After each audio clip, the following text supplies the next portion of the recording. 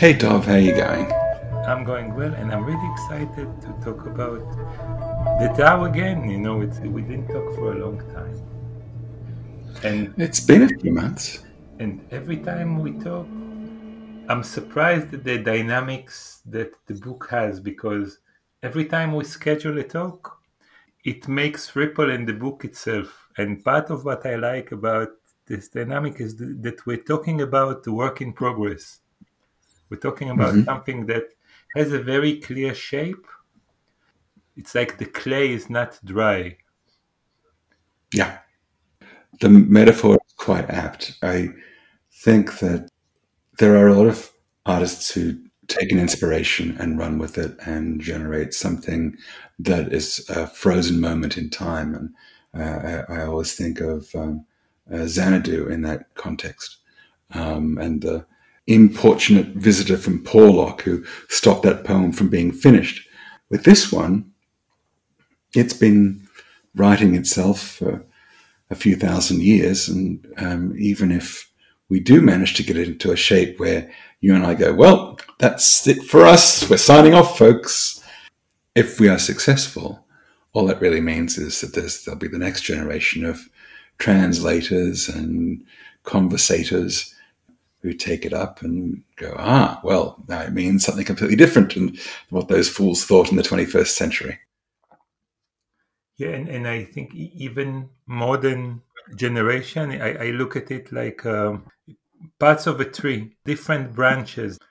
I think while we're talking here and we're trying to, more you, trying to mold, translate, bring the viewpoint of the Book of Tao to our angle, to the angle of agility, of corporate thinking, of coaching. There are currently other branches, I'm sure, that grow from this source to a totally different direction. No, to a direction that are more spiritual and what we may call, even if it's not nice to say, woo, like. As opposed to Wu Wei. Look, I'm always surprised when I pick the book up again after having not edited it for some months, as I did today. I completely forget what's in there. And as I read through, I always start from chapter one and start going, okay, well, what would I change? And I'm reasonably happy that I don't make too many changes to part one anymore. Part two, usually I've still got some work to do. When I get to part three, it's very wet clay. It's sloppy. There's stuff that needs to be changed, and it's very clear that it's still finding its form. But it's all new to me. It's as if I had never done it before after 30 years. So I like to think that this is a book where I will get things into a shape, where I will go, okay, I have contributed everything to this that I'm going to, and so long and good luck and everybody enjoy. I think that what we're actually going to do is get this to a shape where there are enough other people who are playing with it, contributing to it, trying to come together to reach consensus on it, that what we do with it won't be very important anymore. But it's fair to say that by joining it up with the agile ideas, modern agile ideas, we've created a vehicle for that conversation. So I'm looking forward to that blossoming and other people being involved in that. Now that we've talked on a very general level, um, this time there are two more fruits that are ready, right? There are two more poems that, the definition of ready in Agile, right? So ready doesn't mean, it only means that we can let it be, but we can still work on it. Um, there were these two poems, two chapters, had been apart in the book for a long time, even though they actually consecutively, they are one chapter and then another chapter in the original form. But I hadn't been thinking of them together for a long time. And then as I was editing today, I did a transposition of positions of chapters in part two, and I went, oh, those two have come back together again. And I hadn't really intended them to, but then I saw, oh, okay, I can see how they work. as a unit. So I think we'll deal with one and then we'll deal with the other, and then we might try and do a read through of the two together and see how they work. If that's not making it too boring for everybody. People always have the right to leave. That's true. Or to fast forward. Okay, well, shall I just start? Yeah, just go for it. So before you do, just one word. They both belong to the third part, right? No, the second part. To the second part. And the second part is? So this is the part that's about agility itself. So the three parts, flow and agility and harmony. It's not to say that it won't eventually have a fourth part, because as you and I were talking about before the podcast, part 2 is a little bit too fat, and part 3 is a little bit up and down. Both of those parts are bigger than part 1. So, but right now that's the way it is: 3 parts: flow, agility, and harmony. Yeah. And in the background, we hear the cricket that accompany this. Yeah, I'm in Sydney, and it's just getting dark at the moment, so the cricket's around. Lovely. So It's a let's summer enjoy night. this. It's been a very steamy summer day. So, chapter 27, The Captain. A great captain tirelessly guides his ship at sea, so that, safe in port, he can lose it in sleep. For calm is the master of haste, and care the path to ease. The captain of a great ship dares not treat it as a pleasure boat, acting carelessly or hastily. Without care, he loses his bearings at sea, and without calm, he loses the trust of his crew. The great captain doesn't lead his ship like a jade figurehead, but steadies her like a stone keel. Yeah. So first, I see that I don't remember exactly how it was, but it changed a lot. Not that much, really. I think I changed the paragraph division. Previously, I had the lines "For calm is a master of haste and care that path to ease" as the start of the second stanza, but I moved the stanza division to after that. But the second thing is there's tons of words here that I'm not sure I understand fully. So perhaps can we read it as we often do? Yeah, sure. So a great captain tirelessly guides his ship at sea. I love the imagery that comes with this chapter. That it's a very concrete image, and an awful lot of the poem is more abstract than this.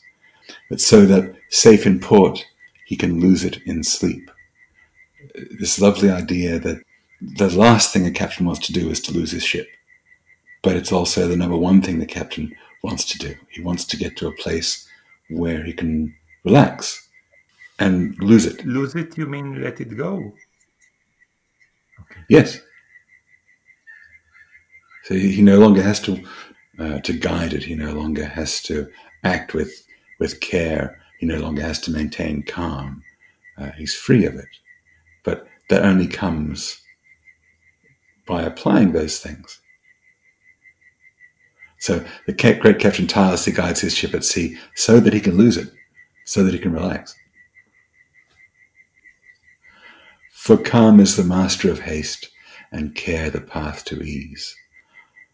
So that idea of make it easy to take it easy that we had at the start of part 2, this is a concrete embodiment of it. So far, so good. What do you mean calm is the master of haste? Well, often when we are dealing with complex domains, whether they are business or various kinds of fraught social domains or just complex technical domains, many things are happening all at once. And it's very easy to lose that sense of calm. And if you do so, then you're usually not too good at anything. You have the old Douglas Adams line about "don't panic." So I think that's kind of reflected here. If you are focusing on calm and care, then you have a potential of bringing your ship to port. Otherwise, not really. Is that okay so far? Okay, so if I get it, you mean the way to handle haste properly is to be calm, and the way to handle ease properly is to care. Yeah. So if you think about the best leaders, the ones that you have experience of, where you go, wow, that leader really, I can trust them. We are in safe hands. There's not an awful lot of shouting and yelling and jumping up and down. They've got things into a place where they can be calm, even if all around them are losing their heads. From examples from my past, it's not only them being calm, but projecting this calmness around them. Yes, yes. So then the second stanza: the captain of a great ship dares not treat it as a pleasure boat, acting carelessly or hastily. Without care, he loses his bearings at sea. Without calm, he loses the trust of his crew. There are a lot of people who go boating for fun. I remember when I was a child, my father taking me out on a Hobie cat, and he didn't really know how to sail it. So there's a condition you can get into with a catamaran where you're facing into the wind, and unless you know the trick, you can't turn the boat. It just stays facing into the wind. The trick is you have to push the boom out against the wind in order to get the boat to turn. But he didn't know that trick. And I remember that we drifted in amongst a whole bunch of boats in Rose Bay, where we lived in Sydney. And yeah, there was a little beach by the seawall there. He got out and I must have been, I don't know, 10 or 11, something like that. And he said, well, you take the tiller, Pete, you hold on to that. And he got out and he bodily at the beach turned the boat around. Well, there was quite a stiff breeze. And the breeze caught the boat and it just plowed right over the top of him. I managed to bring it back around and pick him up, and he got it turned around. This time he jumped on, and we're careening around all of these pleasure boats, and we come around this one that I remember there were a bunch of Greek guys having a little party on their boat, and they had a dinghy out the back of their boat, and we picked up the dinghy between the two prongs of the prows of the catamaran. It was so funny. We couldn't do anything. We were just rolling around on the catamaran, laughing our asses off, making off with these guys' dinghy. He yelled at us to bring their dinghy back. I dare say that there wasn't an awful lot of calm going on, and certainly not enough care. So that's a pleasure boat.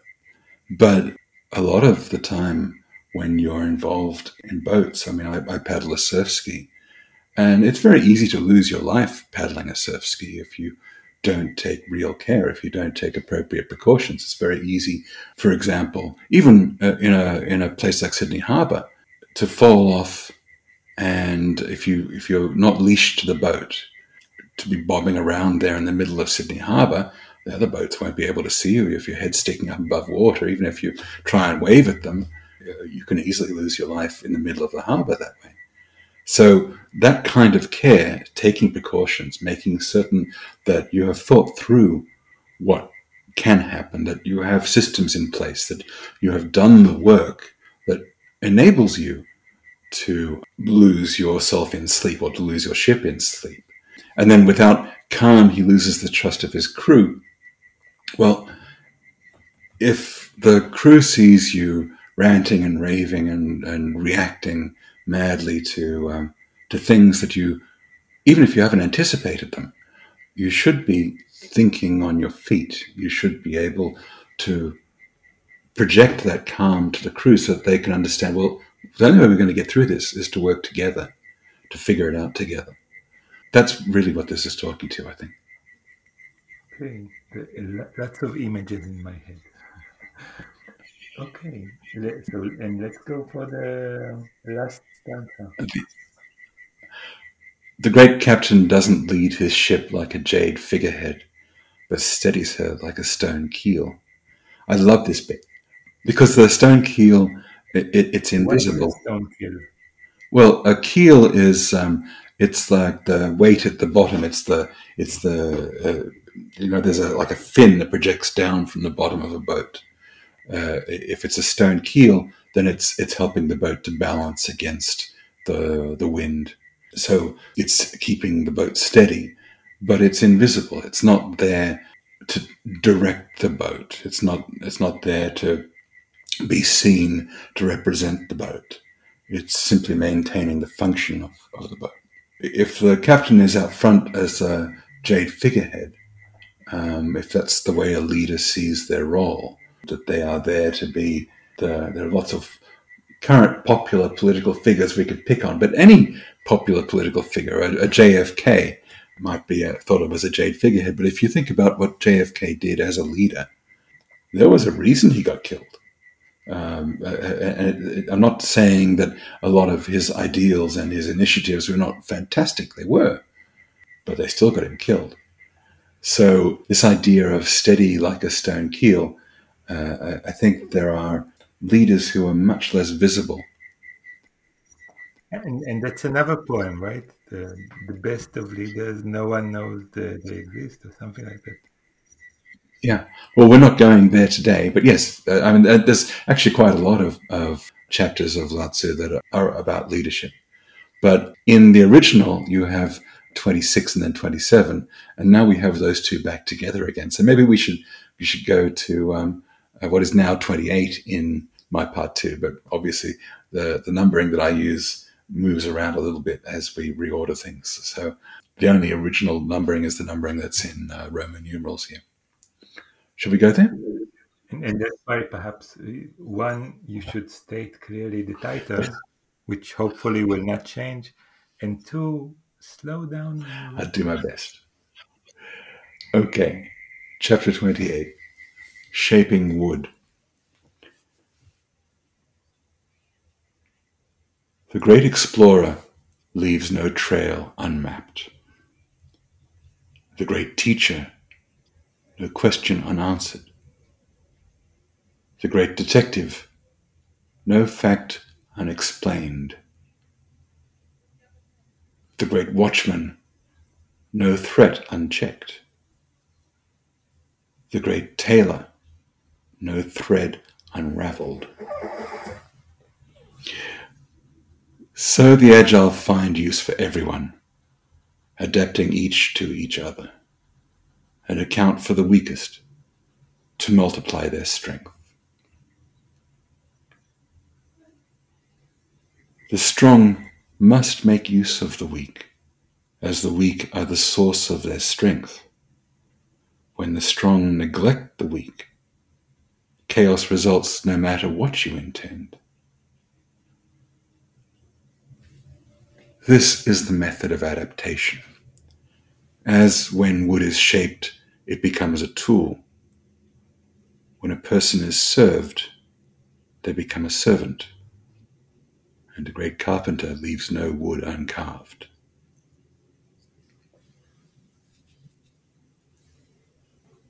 And I love how this one resonates. It's interesting that at the end of the previous chapter, we had the great captain who doesn't lead his ship like a jade figurehead, but steadies it like a stone keel. The form here is slightly different, but it's very clearly leading on from that idea of the great captain, the great carpenter, the great explorer, and so on. But yeah, this is actually a very difficult poem to work with because a lot of the pictograms, almost all of the pictograms in Lao Tzu, have dozens of meanings. So the middle of this one, it's very easy to make it very shallow. So trying to turn this into something that has both continuity from the previous one, but also that has something to say was the challenge. And you start here, perhaps we'll dive into the poem, but you start here with 5 specific examples of different domains. Mm-hmm. And again, that's from the original. All of this, I do my damnedest to try and make this correspond to the original Chinese pictograms. which I think it's a great challenge. And then one thing that we talked about it a lot, but I would love you to also to say a few words on. But then we'll dive in. Is there is this strange word here, the agile, Ah, and I would love again to understand what does this, we talk about explorer and teacher and watchman detective, yeah. all of that, and then there's the Hmm. agile. So in the original Chinese, there's this combination of pictograms, and since I only know Chinese from trying to translate Lao Tzu, my pronunciation is inevitably absolutely dreadful. So I won't even apologize for it. Just note that this isn't the way Chinese should be pronounced. But anyway, Sheng Ren is usually translated as the sage, and in almost all translations, English translations of Lao Tzu, the word here would be the sage. And I usually translate this Sheng Ren, which is literally the lively person or the lively people or the lively one or the lively ones. I usually translate that as agility or as the agile in the Agile Tao. And I think that is the original intent. When we talk about agility, I think there is this, that's really why we have the Agile Tao. It is that realization that that's where this poem is coming from, that it's about fostering interdependence rather than dependence. It's about fostering collaboration rather than competition. Ward Cunningham originally said that the reason I talk about Ward, people might go, well, wait a second, what's he got to do with it? Agile. Ward was one of the three original XP guys, and they defined Agile before it was called Agile. There is a reason to believe that a lot of the Agile Manifesto actually might have originated with Ward, but I'm not going to point fingers, and he should feel free to deny that if he wants to. Nevertheless, Ward used to say that 80% of Agile is just collaboration, and the other 20% is bookkeeping. So this idea of collaboration, interdependence, and so on, flow and harmony, these are all ideas that you find in Lao Tzu. And you might go, well, wait a second, just because some agile guy said that back in the dawn of things, well, what's that got to do with us today?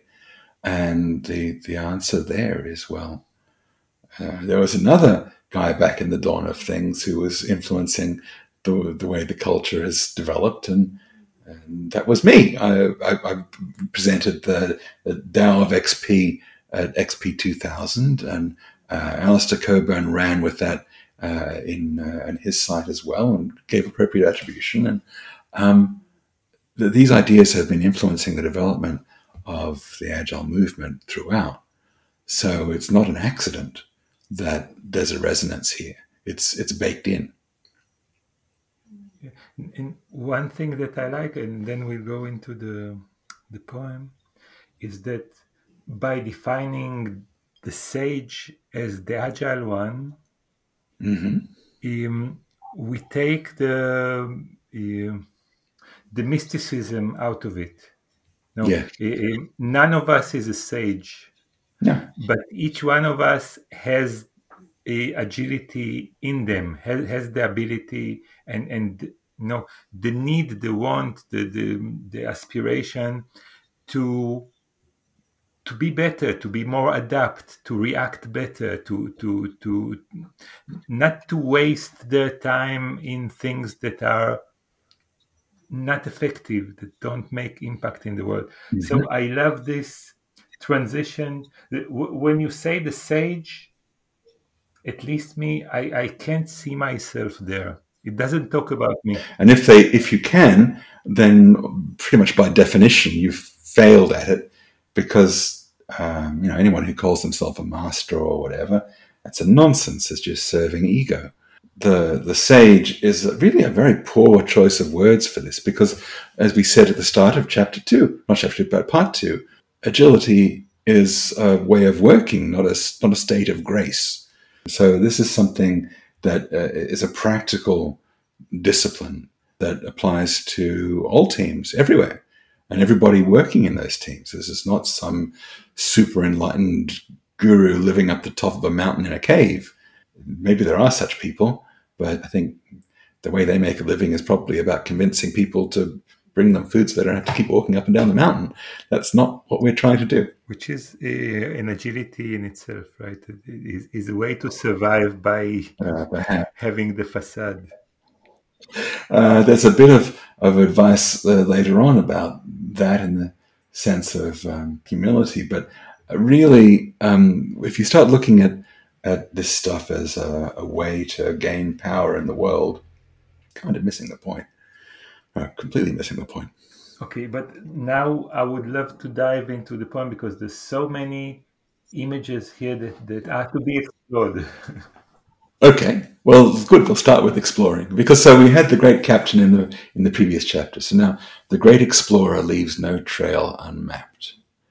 If you can imagine early explorers trying to navigate around coastlines or climb mountains or meet with new worlds and so on, the idea that you wouldn't produce a complete map, it was something that would create a space for somebody else to be a great explorer. So at the same time, the idea here isn't really about, oh, we should leave no trail unmapped. That's not what we're trying to get at. It's more that we have a series of things where if someone says to you, well, I know everything there is to know about Egypt, and you say, oh, that's really interesting. So what is underneath the Sphinx? And they say, oh, I don't know. There are some doors into the Sphinx, but we don't really know. Well, it's difficult to think of them as the great explorer. They haven't got to a place where they can tell you very much that you can't look up in a book. You really want someone who's been there and done that and can actually give you enough of an understanding that you can say, okay, they've given me a place where now they know as much as anyone on the planet knows, if that makes sense. It does, but I think that there's no such thing as no trail unmapped and no question unanswered. Doesn't exist. Mm-hmm. And yeah. I agree with you. And for that matter, if the Agile finds use for everyone, I think it's more a matter of these are activities. The great explorer is not someone who's going to go, right, here's the complete map, and I'll hand it off to posterity, and I'm done now.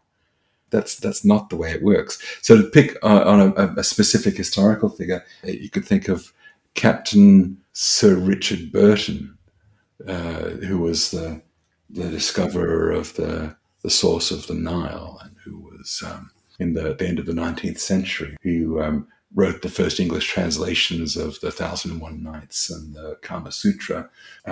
He was the first European to make his way to Mecca and Medina and a whole bunch of Muslim holy sites. And he was the closest to a real life heroic figure when you look back that you could probably find. He never finished any of that. I mean, he finished his translations, but whether he really finished them, whether he wouldn't have wanted to go back and revisit them, whether he really understood enough of what he was experiencing to say, I think that someone like that is never satisfied that they're finished. So when you say leaves no whatever, so a question, a fact, you mean he never leaves, or she? Exactly. They keep going. Yeah. So then the great teacher, no question unanswered. Well, there's always more questions. So teaching as an activity, this is not something where there is some great professor who knows it all and has it all mastered. And no, any discipline, there's an ongoing exploration of the frontier of knowledge. The great teacher has to be involved in discovering the answers to those questions. The great detective, no fact unexplained. Well, okay, I was trying to find some language that would translate from the Chinese here that would be reasonably accessible. But the moment you say the great detective, people are thinking of Sherlock Holmes or Batman. And I'm pretty certain that Lao Tzu was not writing about Batman. Nevertheless, this idea of investigating some kind of criminal enterprise, well, that was something that happened in China. So the great detective isn't that big a reach as a translation. So no fact unexplained. If there is evidence that is thrown out, is ignored, is hidden in order to achieve a conviction, well, that's not a great job of detective work. The great watchman, no threat unchecked. Again, if you have a prison that you're guarding, or if you have a vault that you're guarding, there will always be further threats. Security is not something where you can say, right, well, we've locked this computer down, or we've locked this safe down, and we can relax now. It's not the way it works. And then finally, the great tailor, no thread unraveled. Tailors are constantly mending and fixing and dealing with unraveled threads. So this is active work. So far, so good? Yes. Okay. So the Agile find use for everyone, adapting each to each other. This is ongoing work. When we talk about agility, if we're going to get our 80% collaboration, if that's going to happen, then this requires constant work by everybody involved. We're not saying that the Agile means some very good Agile coach. It's certainly very helpful to have a servant leader who is providing this kind of service to your group. But this is really something we expect people to be doing for each other. In Xscale, we talk about leadership as a service, and we have a protocol for doing this, a very simple one. But the whole intent here is to find use for everybody involved to generate throughput in a business agile context and account for the weakest to multiply their strength. We often have transformations begin with coaches turning up and saying, right, well, the first thing we have to do is clear out all the dead wood. These people here, they are too set in their ways. They're too difficult to work with.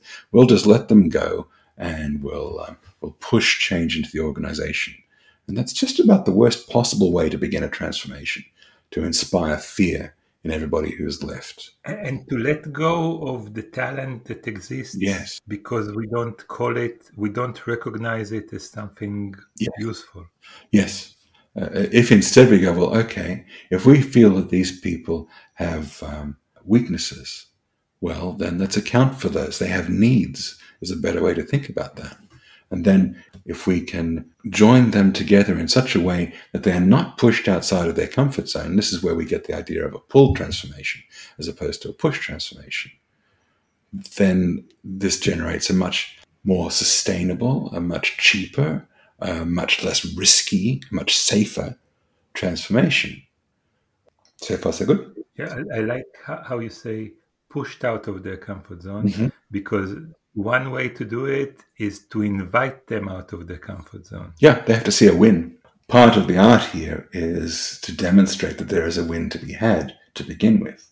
That's why with pull transformation, we begin by finding the progressives in the organization and from business and design and delivery and DevOps and bring them together, just a few of them, to demonstrate the way of working, to enable the progressives to bring their strength, and then to invite people to try to join them rather than saying, well, now your team is going to do this. No. Why don't we take our existing strong team, split it in two, and bring the weaker people in so that they can experience this stuff, so they can learn, so they can come up to speed, and then they will be strong. And then we can do the same thing again. So that idea of splitting and doubling and growing the capability at an exponential rate, rather than trying to push agile capability into all teams, all existing projects and programs all at once, this is a much more successful and sustainable and easier path to walk. Make it easy to take it easy after all. Yeah, I love that line. You didn't originally. It's not that I didn't like it, I didn't understand it the way you intended it. That's just good. Hopefully, that's the beauty of what we're doing in the podcast. As you and I are getting better aligned, the folk who are listening can come along with us too. We'll talk about this after we talk about the poem. That's okay. We're talking about both. So then, the strong must make use of the weak, for as the weak are the source of their strength. Well, in the context we just talked about, that's reasonably obvious. When the strong neglect the weak, chaos results no matter what you intend. Again, it's very easy to say, well, we have the executives on side, and now the executives, they know what they want. They've hired the agile coaches, and we're going to work to demonstrate the wins, and we will just ignore the middle management. Well, there's no end of failed transformations where the coaches will bitterly curse under their breath that it was all the fault of the frozen middle, the middle managers that just wouldn't come along and they sabotaged us, and all of this kind of sour grapes stuff. And usually it's because they didn't provide a win for the frozen middle. The middle managers didn't want to become scrum masters and product owners. No one wants to do that. That's really not what someone moves into management to do. So what you're doing is giving them a path they don't want to walk, and then going, oh, well, surprise, surprise, they didn't walk it. And instead, they found their own path, and now we're in a place where we look like bad agile coaches. Well, it's because you were bad agile coaches. Chaos results no matter what you intend. So, this is the method of adaptation. As when wood is shaped, it becomes a tool. When a person is served, they become a servant. And a great carpenter leaves no wood uncarved. Well, we were talking before about finding a win for the people who are not coming along or haven't been motivated to come along so far. A lot of the time, the problem is not agile. The problem is not trying to get a transformation to happen. The problem is that your reward models in your organization cause bad game theoretics, cause politics, cause people to focus on KPIs or OKRs that don't fully contribute to improving end-to-end throughput. You don't give people a sense of ownership of the business within which they're working. So if you don't do those things, then they are not serving your purpose because you haven't served theirs. So when a person is served, they become a servant. When they can see that, hey, the way that they win is the way that you win, well, they will support your win. So a great carpenter leaves no wood uncarved is a strategic idea. We need to think about all of the people who are involved and go, all right, well, how are we going to account for the weakest to multiply their strength? How are we going to find their win in such a way that it's going to contribute to our win overall? I love the images that you bring to life.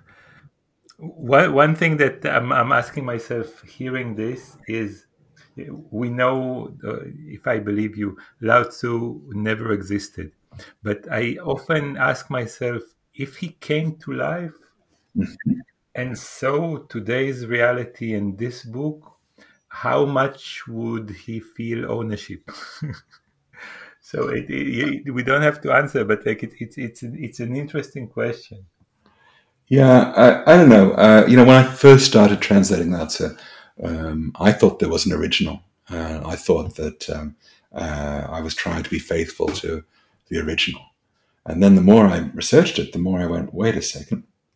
The best expertise I can find is telling me that either Lao Tzu is a bad translation of the Bhagavad Gita, or the Bhagavad Gita and Lao Tzu are both bad translations of some lost verbal tradition. We don't really know where it came from. There's reasonable evidence that China at that time was influenced by horse riders that came from very far to the west. There are mummies in the Tarim Basin in China that date back 10,000 years that are 6 foot tall, red-headed, Caucasian featured people wearing conical hats and tartan. Is that where Lao Tzu came from? I don't know. No one does. So part of the reason for the Agile Dao was the realization that actually what we're looking for is not let's take the Chinese pictograms and take them literally and try and really polish them up and give them a high gloss sheen in English. What we're trying to do is take a jigsaw puzzle that's been scattered across the floor and try and find a coherent form for it. Let's plug this stuff back together. Let's reorder it. Let's take some liberties and see whether we can find meaning which may or may not be the meaning that was originally intended. When we talked about Shengren before, I don't know that the poem wasn't originally about some great guru figure on a hill who rode an ox off into the distance and left his wisdom for the whole Dao Jiao version of things, the religious tradition version of Taoism. Maybe that's right. I don't know. What I do know is that there's value to be found in this activity, in this pursuit, in this poem, and that value is what I'm trying to bring out. So, and I love the podcast that we're doing because it's making that value more accessible than we can have just by having an English translation of a Chinese translation of an Indian translation of or a Hindu translation of some lost oral tradition that might have come from Scotland. Who knows? Yeah, and that's why I wanted to start it, because I think the book is beautiful. The book in any form, not only yours. And I think that it's not that accessible. It's very dense. Like poetry tends to be much denser than talk. So that's why I wanted to do. I'd love to end with the question that I always ask, and I would love to ask this of the listener, if you're still here. Given the two poems that we read today, what image is created in your mind of what a leader is, especially compared to the leaders that we know or we are? And I think that everyone is a leader at some extent in their surroundings, be it QA person, an HR person, and of course, if your title includes something managerial, leaderial in there, what sort of behavior would you examine tomorrow or today if you hear this in the morning or on the way to work? And in what way would you be more mindful to how the ecosystem that you're part of functions and how it can function differently? So that's the question that I would love to pose. I think it was Steve McConnell who said that you don't have a role, or your role is team member. That's what's important.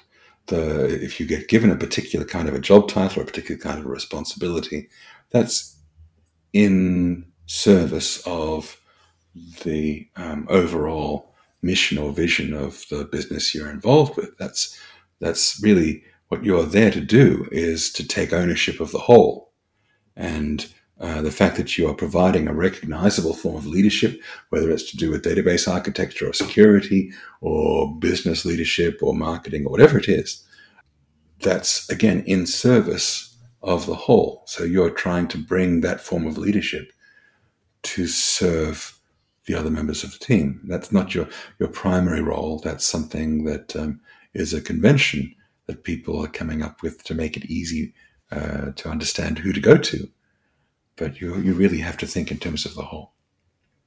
Yeah, and also like one thing that when you say responsibility, I think, or ownership, you said, I think. Leaving no wood uncarved. This is really not advice to some manager who owns a team. This is advice to everyone on the team. Yeah, and that's what I wanted to say. that if I own something doesn't mean that you don't.